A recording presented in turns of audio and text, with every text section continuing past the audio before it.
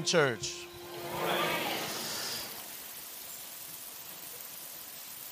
You know I'm going to talk about you. I'm so happy you're here.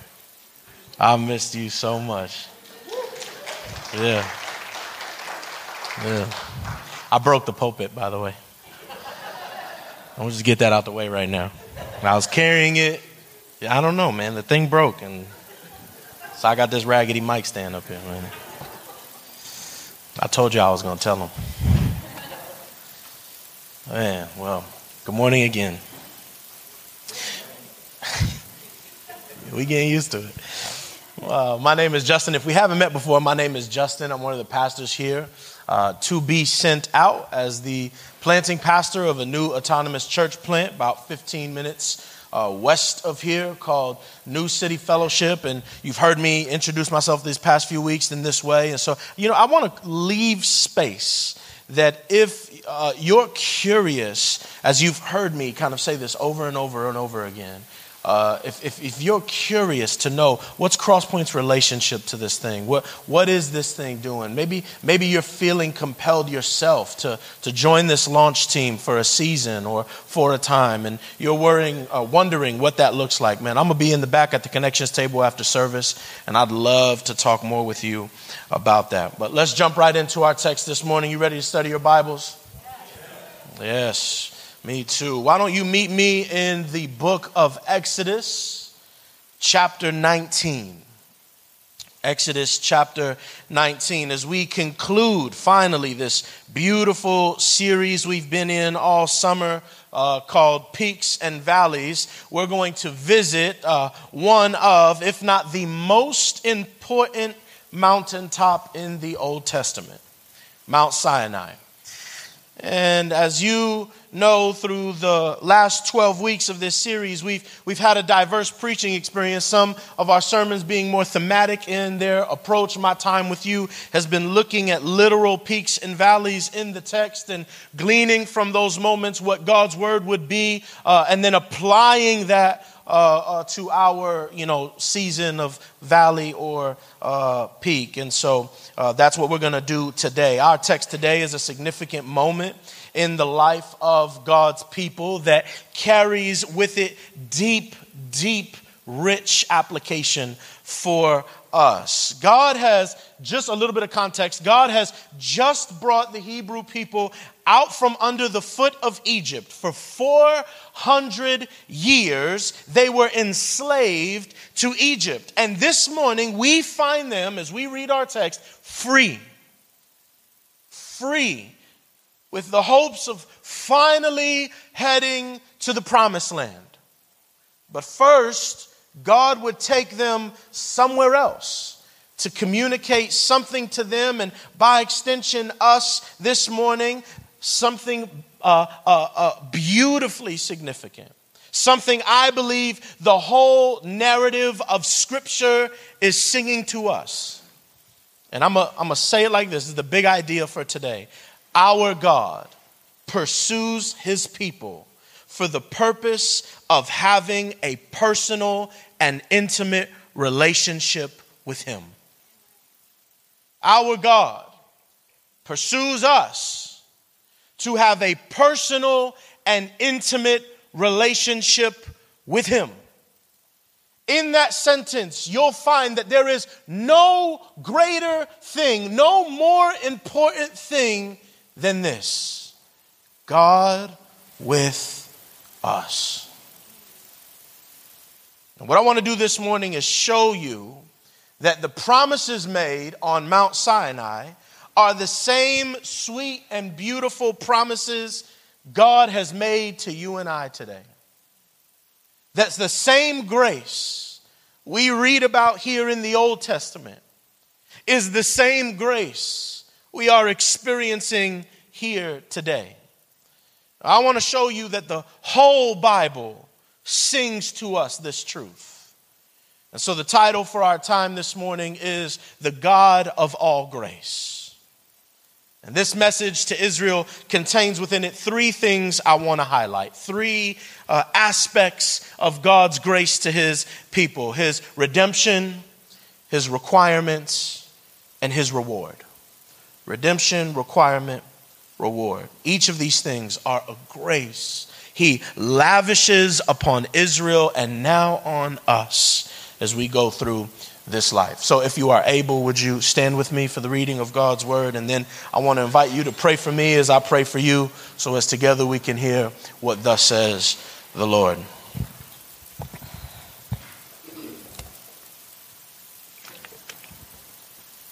Exodus chapter 19, starting in verse 1. It reads like this. On the third new moon after the people of Israel had gone out of the land of Egypt, on that day they came into the wilderness of Sinai. They set out from Rephidim and came into the wilderness of Sinai, and they encamped in the wilderness. There Israel encamped before the mountain while Moses went up to God. The Lord called to him out of the mountain, saying, "Thus you shall say to the house of Jacob and tell the people of Israel, you yourselves have seen what I did to the Egyptians, and how I bore you on eagle's wings and brought you to myself. Now therefore, if you will indeed obey my voice and keep my covenant, you shall be my treasured possession among all peoples. For all the earth is mine, and you shall be to me a kingdom of priests and a holy nation. These are the words that you shall speak to the people of Israel." This is God's word. Let's pray.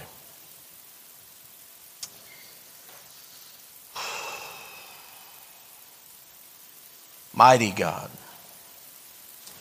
we come to you this morning with souls that hunger and thirst. We come this morning leaving whatever season of life we are in, some of us in the valley, some of us on the mountain. But we come this morning to your house to hear from you.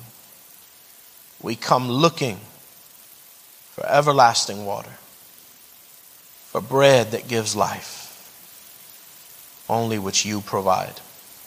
Give us ears to hear this morning, eyes to see you this morning, hearts softened by the goodness, the blessedness of your truth. And would you gift me, the preacher, with clarity of speech and thought, and would you gift the congregation with attentiveness and grace for my errors. In Christ Jesus' name, amen. You may be seated.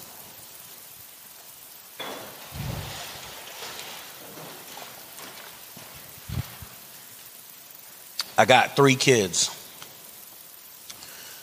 3 beautiful, handsome young men. It's because of them they're not here today. Because of themselves, I guess. Our oldest just had a birthday party yesterday, and I realized that I could get sunburnt. I didn't know I could do that. I usually just get darker, but no, today the sun was like red. That's your shade. And we went to the beach yesterday, so they're partied out. So they're home with mama watching online. But each one of them, y'all have loved them well, and I thank you for that. Some of y'all have gotten to know them real well. As you've gotten to know them, you'll know very quickly that all 3 of my kids are not the same person. Like, they are very different human beings.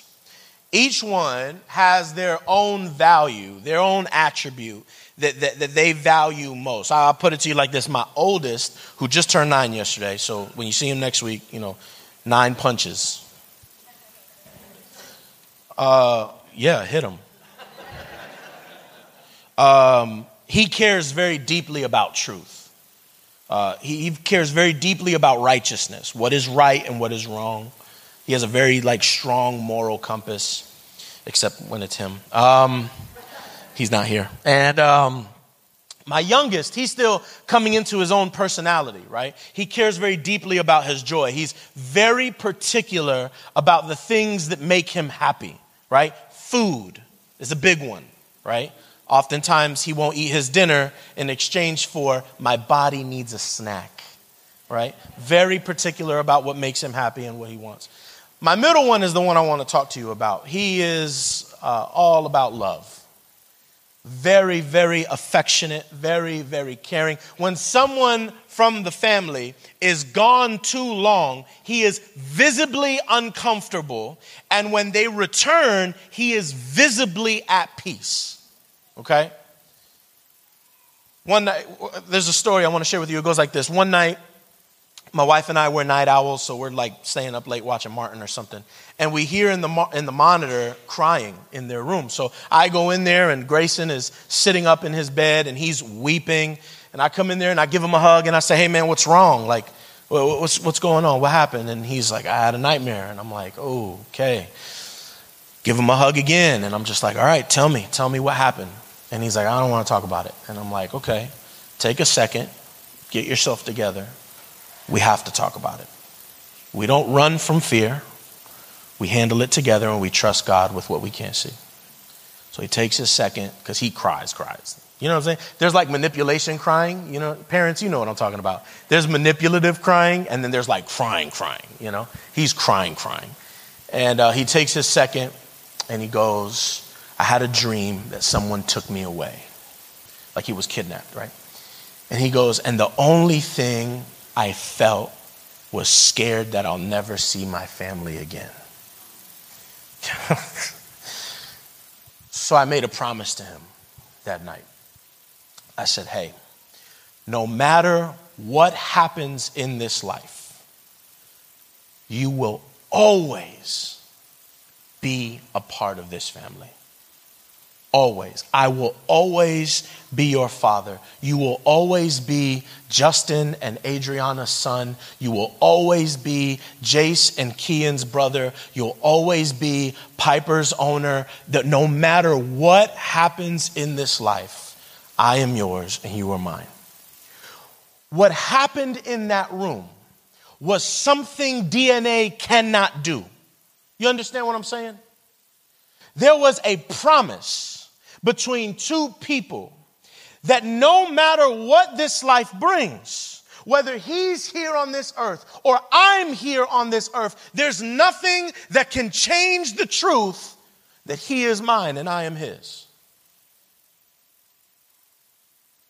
We made a covenant, a promise to always be together in family.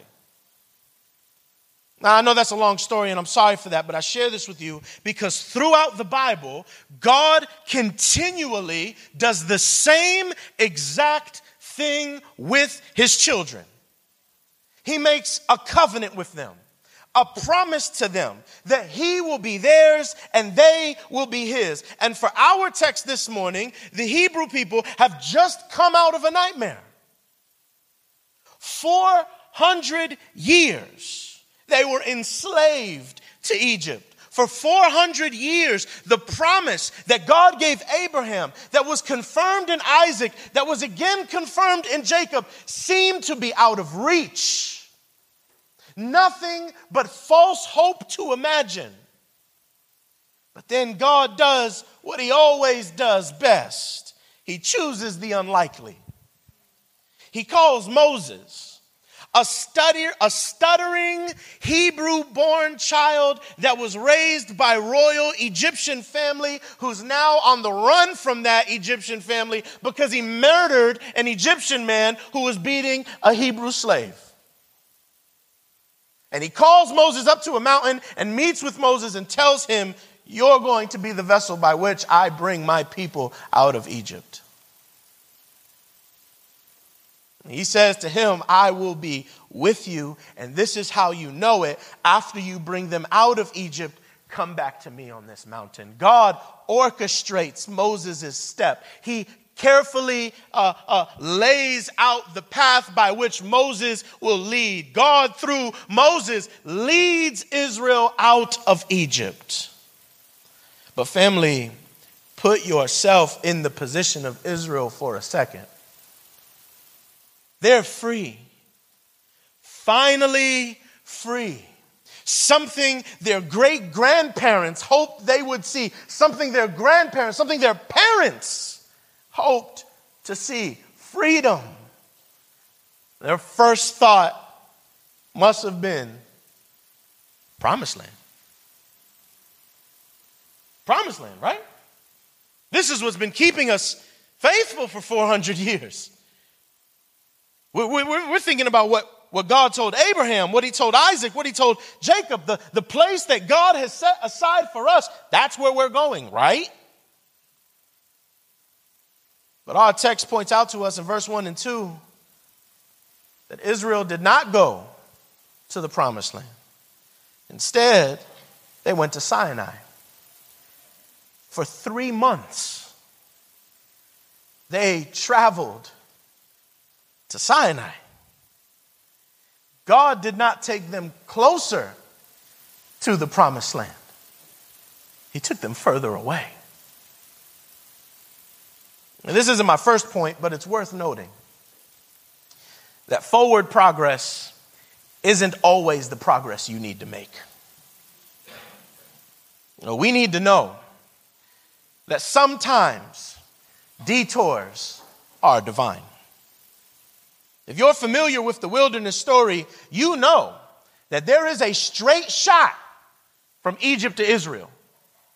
It's a 2, maybe 3 week journey. The Lord took them 3 months south, not northeast, south.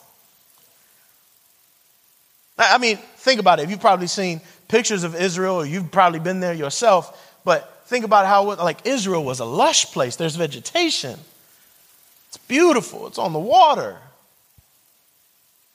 Land is fertile.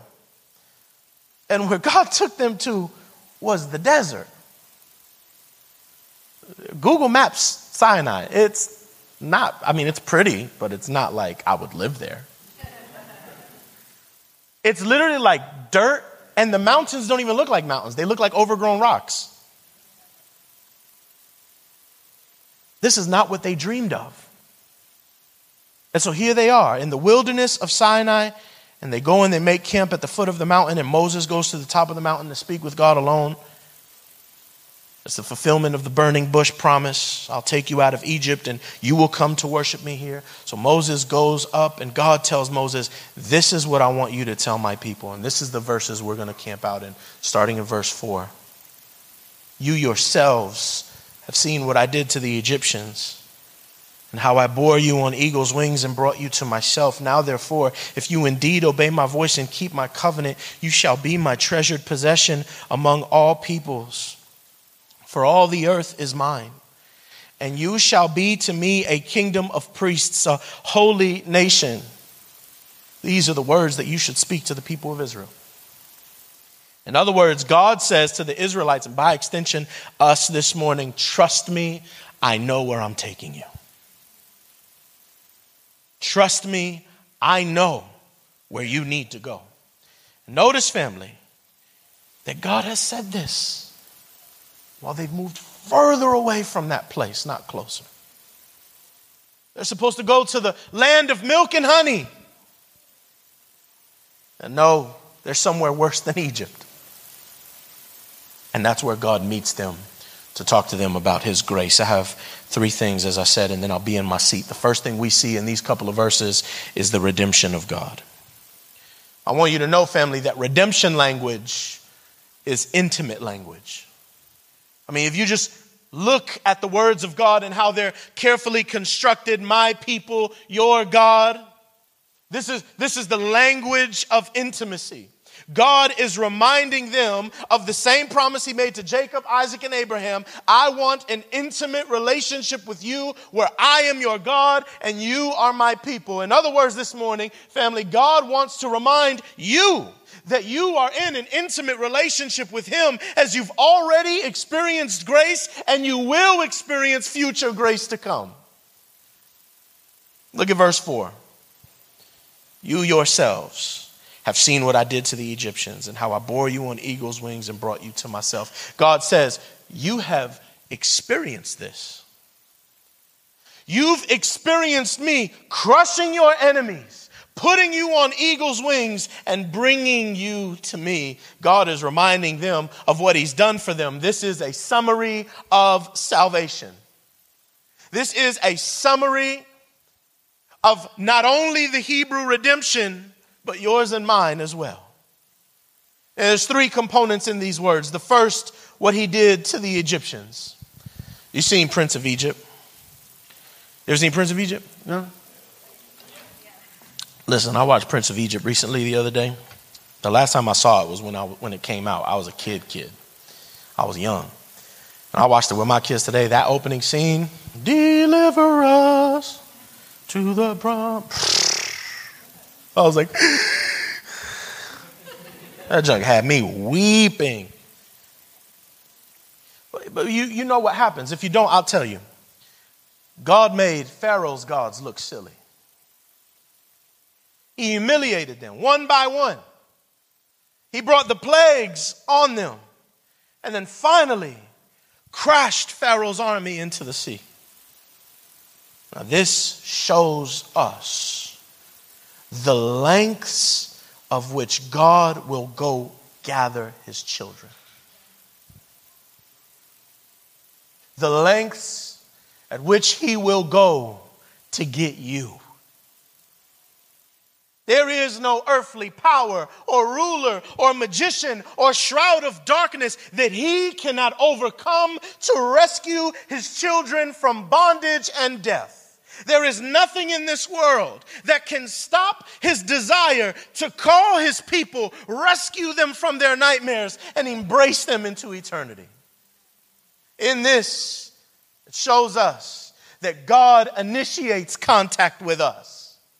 He is the one who finds us and rescues us and saves us from sin and death to himself against our volition. What he did to Israel, he's done for you. Now do me a favor and open Ephesians 1. And keep your finger on Ephesians. We're going to go back there later. But Ephesians 1, starting in verse 3, reads like this.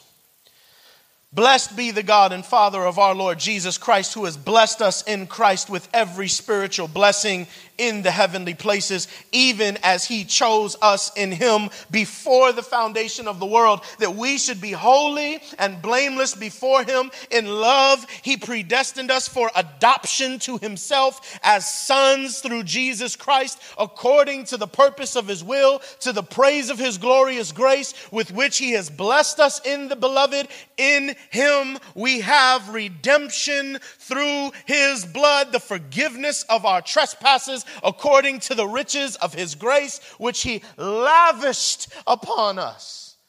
Now, Paul would teach us here that God initiates contact with his people. In love, he chose us before was. In love, he planned your redemption. In love, he lavished upon you grace on top of grace. In love, he's redeemed you.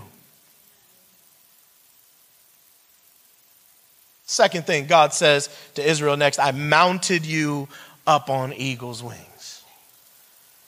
The imagery God uses here is deeply rich. Eagles, if you've ever seen them in the wild or watched a bunch of nature documentaries like I do, are beautiful.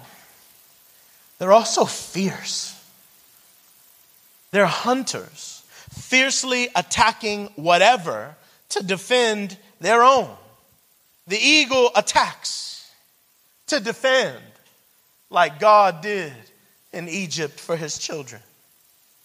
But the eagle is also a literary device for nurture and safety and rescuing. J.R.R. Tolkien often uses eagles as a symbol of rescue. I don't know if you've read it or maybe seen the movies, but in The Hobbit, the eagles show up twice to rescue the good guys. But it's the last one that's really noticeable. Our protagonists of the story are surrounded by the enemy. It looks like all hope is lost. Defeat is looming. Despair is the only reasonable answer. And then through the distance, someone says, the eagles. The eagles are coming. And sure enough, the eagles do come and fight the enemy for our protagonists and deliver them to safety. The eagles are coming, they said. Moses later writes a worship song to God in Deuteronomy 32. And this song is all about God being like an eagle who cares for its young. How the eaglets are powerless and helpless, but the mother shields and cares for them. How we are his treasure and the apple of his eye, that even though he stirs up our nests so that we could go and fly, should trouble come to us, the eagle swoops down to save us. Family, this is the exact thing that God did to Israel in Egypt and will do for them for the next 40 years as they wander the wilderness. Grace experienced and grace to come. And I want to tell you today that this is the same grace you have experienced in your salvation, and grace you will experience as you travel every valley, going through all that life has laid out for you, and as you're journeying, sojourning as an exile, reaching the promised land, the new Jerusalem, the day of the Lord. God will provide grace on top of grace throughout the way. God mounts us up on eagle's wings. Your salvation and mine had nothing to do of our effort and attractiveness. Our salvation is sheer grace, the work of another on our behalf. The eagles are coming, he says. The last part of redemption is that God brings us to himself. The Exodus is not only about deliverance from Egypt, but about bringing them to himself on Sinai. This desert trip, this 3 months detour is not an accident. No, it was the intention always to come to God after the freedom of Egypt.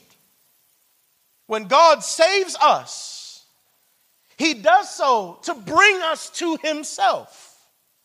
You are saved by God, to God, and for God. Grace on top of grace. You are saved by a God who loves you, saved to a God who protects you and keeps you, and saved for his glory to be used to tell others. Israel was saved from Egypt, taken to Mount Sinai to be invited to live their lives intimately and personally with God, and so are we. Saved from the bondage of sin, to be invited to have a personal and intimate relationship with him. But this means, church, that God has requirements. He requires that we live a particular way so that we may be truly happy and wonderfully whole. So that in our happiness and wholeness, others might see this testimony of God's grace and want some of that too. Now that we have redemption by his action, we are called to grateful obedience in his requirements. Look at verse 5.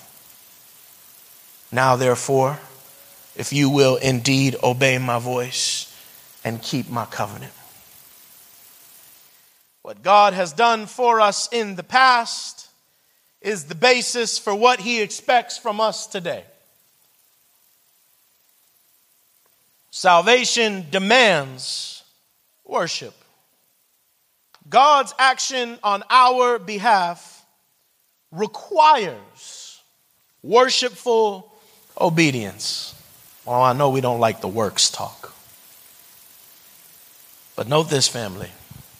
God does not say, obey me and I will save you.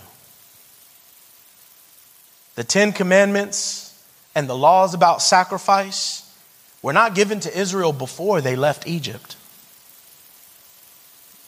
No, it's now in Exodus 20 that the 10 Commandments are introduced. And it's in the very next book where he gets the law of the sacrifices. Notice, it's not obedience, then deliverance. No. It's, I saved you, now obey me. This too is beautiful, beautiful grace. God's requirements to us are opportunities to be participants in the work of his saving grace to the world. If it was requirement, then redemption, The preacher would preach, obey so that God can save you. But that is not the song the gospel sings. No, the gospel says, I'm accepted because of my deliverance, therefore I will obey. The gospel says God has saved me because he loves me and he's accepted me with all my dirty rags, with all my unrighteousness, with all my mess ups and the people that I've hurt along the way. God still accepts me just as I am because it's not my messed up work that he sees. It's the perfect work of his son, Jesus Christ, in my place. So now I will live as Jesus lived, not to get more blessings, but to be drawn closer and closer to the one who treasures me. If you live today, family, in the full realization of this truth, you will find that love, joy, and gratitude are always available to you as motivation to receive more of God's presence. If you're here today, but you feel the opposite, that you don't have access to love, that you don't have access to joy or gratitude. Maybe that's not what you say. Maybe you say, you know what, I am being obedient. I'm doing all the things I should do. But life is still chaos and crazy. Either of those two scenarios, if either of those two scenarios are true in you, then you might actually be believing these things backwards. See, in either scenario, the person's obedience is conditional. It's predicated on what they expect back from God out of life. But our text tells us that it is God who has the expectations for his elect. The history of the Exodus teaches us the function of obedience in this life. First, God rescues, then he teaches us how to live for his glory. If personal obedience, if God's requirement came first, then we would never be saved. Ever. Despair would be a reasonable response for us because it is our nature to fall. But, there's a problem we still feel, right? Even in this good news, there's still a tension we feel because God demands nothing less than perfection. He says in verse 5, obey my voice, keep my commands. That's language of completion. The Hebrew language there is that of completion, of carrying out in its totality. There's an issue here that we feel. But let's not pretend we don't understand this. My wife and I were real smart. We trained our kids to have morning chores so that we could get 30 minutes extra of sleep. Confession, bad for the reputation, good for the soul. And so I've laid out specific requirements I expect my children to do when I wake up in the morning. And if they're not done completely, there's a consequence. You know this, right? Maybe not so you could sleep an extra 30 minutes. I'll take that one. But you understand what it is to ask your children to do something and expect that it be done, right? So the tension here is that God's standards are higher than ours. Honestly, God's standards are too high for us to reach. In Exodus 20, God's going to give them 10 commandments, right? The commands that he's talking about here in 19, he delivers in chapter 20. And you'll find that if you read through the Exodus story, that Israel will fail this over and over and over and over. And so in the very next book, in Leviticus, God will give them a sacrificial system to atone for their mess ups. Don't you see what I'm saying to you? God meets all the problems of man with grace. Our God is a God of grace. He saves his people first, then he calls them to obey his law. And then when we fall short, he provides the means of atonement, a way for his people to be right before him. Do you know where I'm going with this? God's unconditional covenant is upheld not by us, but by the perfect sacrifice of Christ. And what made Christ the perfect sacrifice for us is that he kept every single condition that God requires. And so now we live keeping the covenant because Christ has satisfied both its conditions and taken on the judgment that comes from not keeping it. The point is this. Y'all not excited with me, but the point is this. God saves us in Christ before he calls us to live for Christ. Go back to Ephesians chapter 2. And look at verse 4. The greatest but in the Bible. Some of y'all get that tomorrow. But God,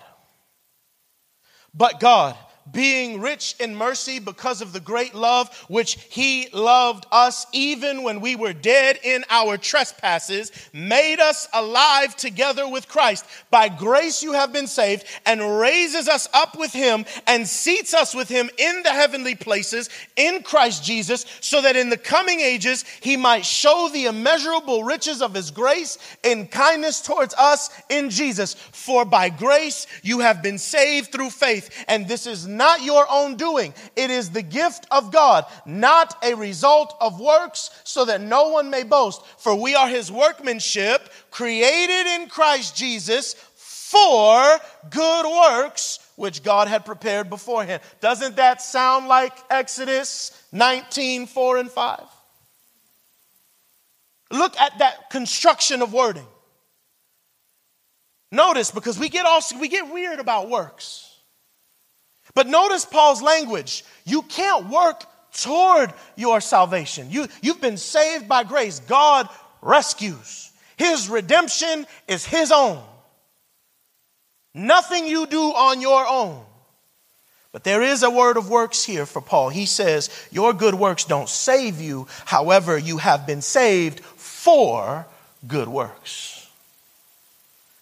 In other words, if we look back at Israel, Israel couldn't do nothing about leaving Egypt. God had to do it for them.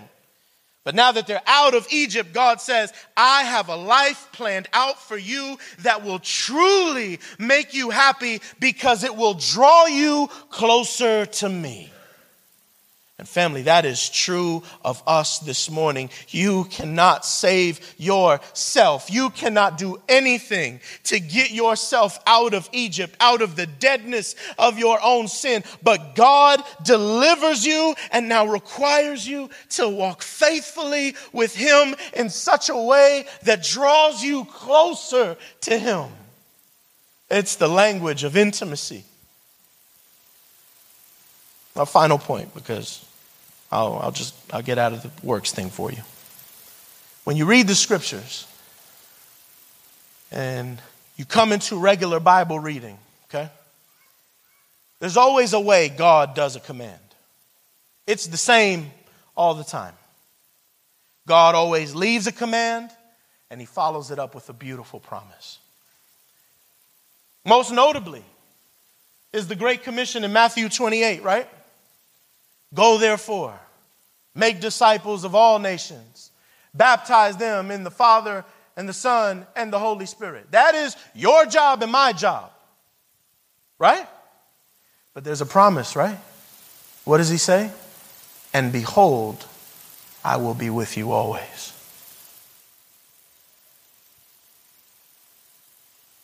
The covenant that God makes with his people here in Exodus 19 is the same. It comes with three promises, three blessings that are experienced and not yet experienced by God's people. The reward is there for you, but it is through obedience that you will understand what exactly the depth of it is. The blessings start in verse 5, at the end of verse 5. And you shall be my treasured possession among all my peoples, for all the earth is mine, and you shall be to me a kingdom of priests and a holy nation. He says, treasure, kingdom of priests, holy nation. Treasure, what does that mean when he says you'll be my treasure? The language here is language of kingship.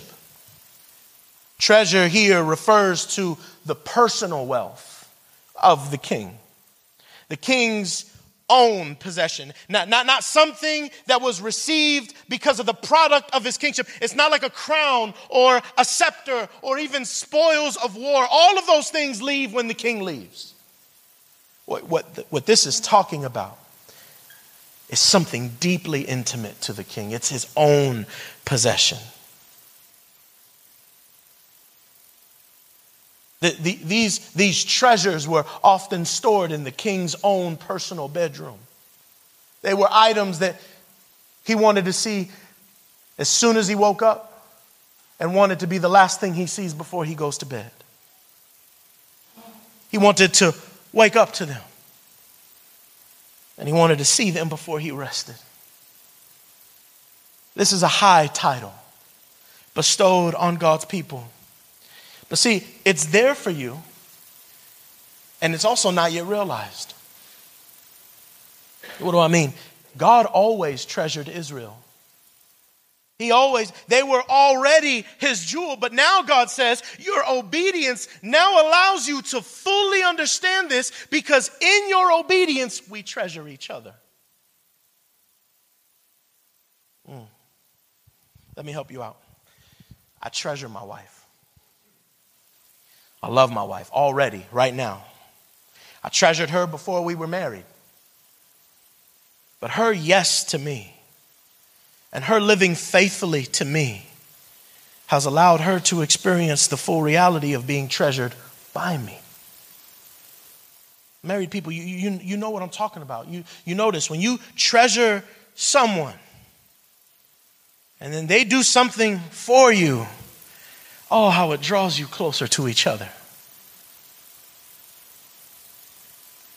When you love someone, you try to discover all that pleases them, all that delights them, and you do it. You surprise them. You do what they love, what they want, out of grateful surrender, because you love this person. You want to treasure your treasure. You want to be treasured by your treasure. This is the language that God speaks over you in this text. Then he says, I'm going to make you a holy nation. I'll do nation first, and then I'll come back around to priests. God's special people have a special purpose. A holy nation means that what God has in plan for you is to be a part of a different kind of human society. The nation here is the language of allegiance to culture and ethnicity. God is saying, one of the blessings for you is that I'm going to make you into something else entirely. You will be different and set apart. See, family, every culture, every race, every ethnic identity, since has the image of God placed in them, since created by God, has parts of himself. This is why diversity is a beautiful thing, because we get the semblances of God's grace in other peoples who are not like us. But because no one culture or ethnic group or race has within it the whole of moral goodness, each culture, each ethnic expression and race, Paul says, has depravities within them. So we will experience the true and good nature of God more deeply the more diverse our social circles become. The nation of God contains within it every earthly nation, tongue, and creed. It is a diverse selection of people coming together to become one new national identity. It's a nation where each individual has been humbled to the dirt by the gospel with the knowledge of their destructive and divisive power of sin. But it is also a nation that is affirmed to the heavens by the gospel, because it tells you that you are a child of God. Therefore, no condemnation can come upon you. When the gospel does that, a beautiful community is born. A community that embraces intimacy and transparency with one another. A community that embraces candor and trust with one another. But that's not all. It's not just the relationship that are formed. Holiness also means that money, sex, and power are put in their rightful perspectives in the hearts of God's people. This community, this holy nation, preaches to the world a powerful message of freedom from the things that this world would otherwise see to have us enslaved to. We are set apart to be in contrast to the world, set apart from operating in its power dynamics and subjugations. This community preaches a message of hope and belonging when we have an intimate relationship with Jesus, soaking in the fullness of his grace. When we come to Jesus, the old dies and the new lives. We are not the same. Finally, a kingdom of priests. Priests are mediators. They bring people on the outside inside. And this is strong language for Israel at the time because every surrounding culture and nation has a very religious bend. And they built these great pyramids, these things shaped like pyramids, shaped like mountains called ziggurats. And these mountains were made to worship their gods. In every other nation and religion, the people have to climb up to their God, have to make it to the top. It's Israel's religion only where God comes down to bring his people up.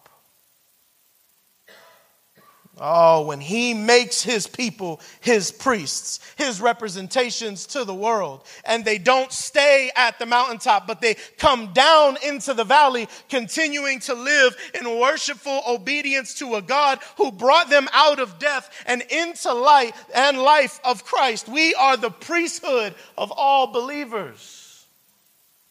I'll finish with this. In Christ, God in Christ secured your redemption, delivered you from the bondage of sin through the perfect law keeping of Christ, who kept the law all the way to death. When he died as an atonement on your behalf, he was resurrected as our treasure, as our priest, mediating on our behalf, as our holiness in our place before God, calling us to now work out our salvation in obedience to God's word, so that we can treasure our treasure, so that we can be treasured by our treasure. Now that holiness is expressed by his nation, the high priest of Christ, our mediator, makes us into mediators, pointing the world. We now point to the world, to the great mediator, Jesus Christ of Nazareth, the King of all kings, the Lord of all lords. In Christ we have redemption. In Christ, God finds his requirements satisfied. In Christ, we have been blessed with every blessing on heaven and on earth. And should the valleys of life ever tempt you to believe differently than what God speaks to you in Exodus 19, then let the words of the Lord through the psalmist comfort you on the way out this place. Psalm 91 verse 14, these are God's words to you. Because he holds fast to me in love, I will deliver him. I will protect him because he knows my name. When he calls to me, I will answer him. I will be with him in trouble.